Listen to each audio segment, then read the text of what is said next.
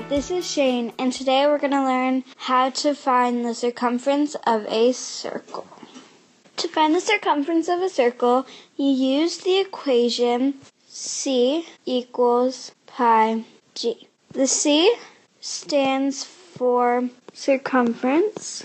The pi is equal to 3.14, and the d is diameter.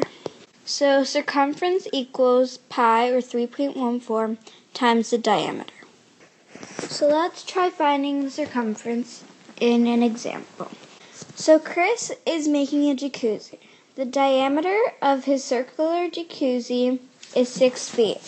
How many feet of tile will we need to go around the entire jacuzzi?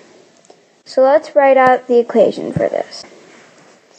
C, circumference, equals pi d. So let's plug in our numbers.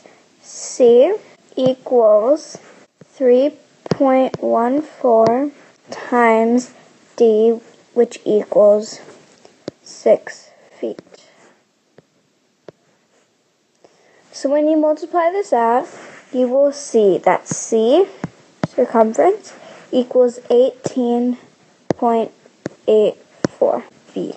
So to get tile all the way around his jacuzzi, Chris will need 18.84 feet of it. This is Shane, and thanks for watching.